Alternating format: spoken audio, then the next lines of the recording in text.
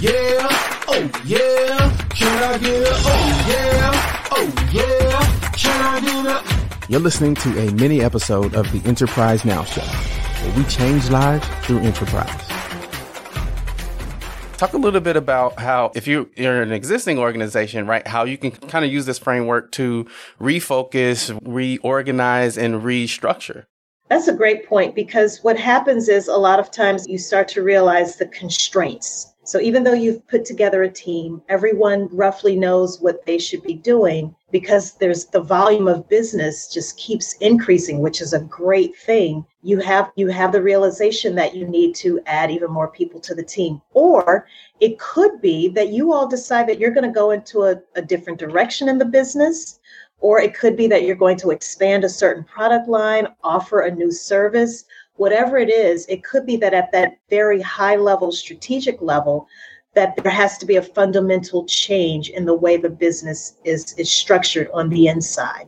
That would be a good time to go through this exercise again. You mentioned existing businesses. That's actually who we focus on working with. We don't work with startups because startups are focused on the marketing, the branding, the PR, the publicity, and for good reason, because they have to attract people to their businesses in the first place. But we like to work with fast-growing existing businesses. These are the companies who've had enough skin in the game. They've been around for at least 3 years. They kind of know what works, what doesn't work, and they're better able to have a conversation about what activities are actually being performed.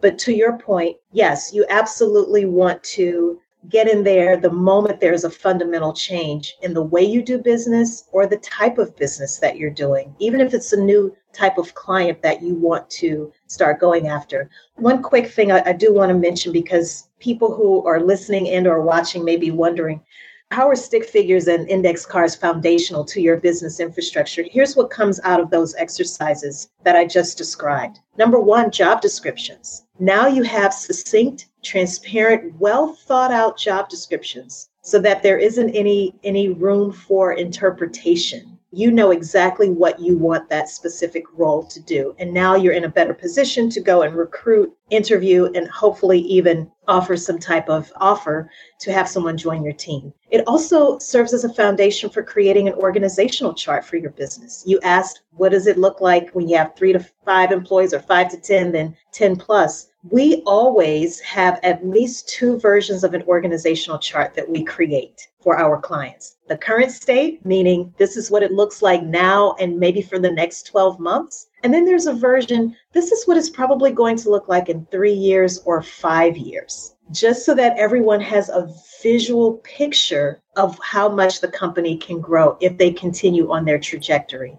It also gives you a foundation for how you're going to organize your digital records as well as any physical records that you might have. And then finally, your workspace, it gives you a very good idea of how you need to physically arrange your workspace, and it lets you know what processes you need to document per department. That's what something as simple as stick figures and index cards can get you. Thank you so much for listening.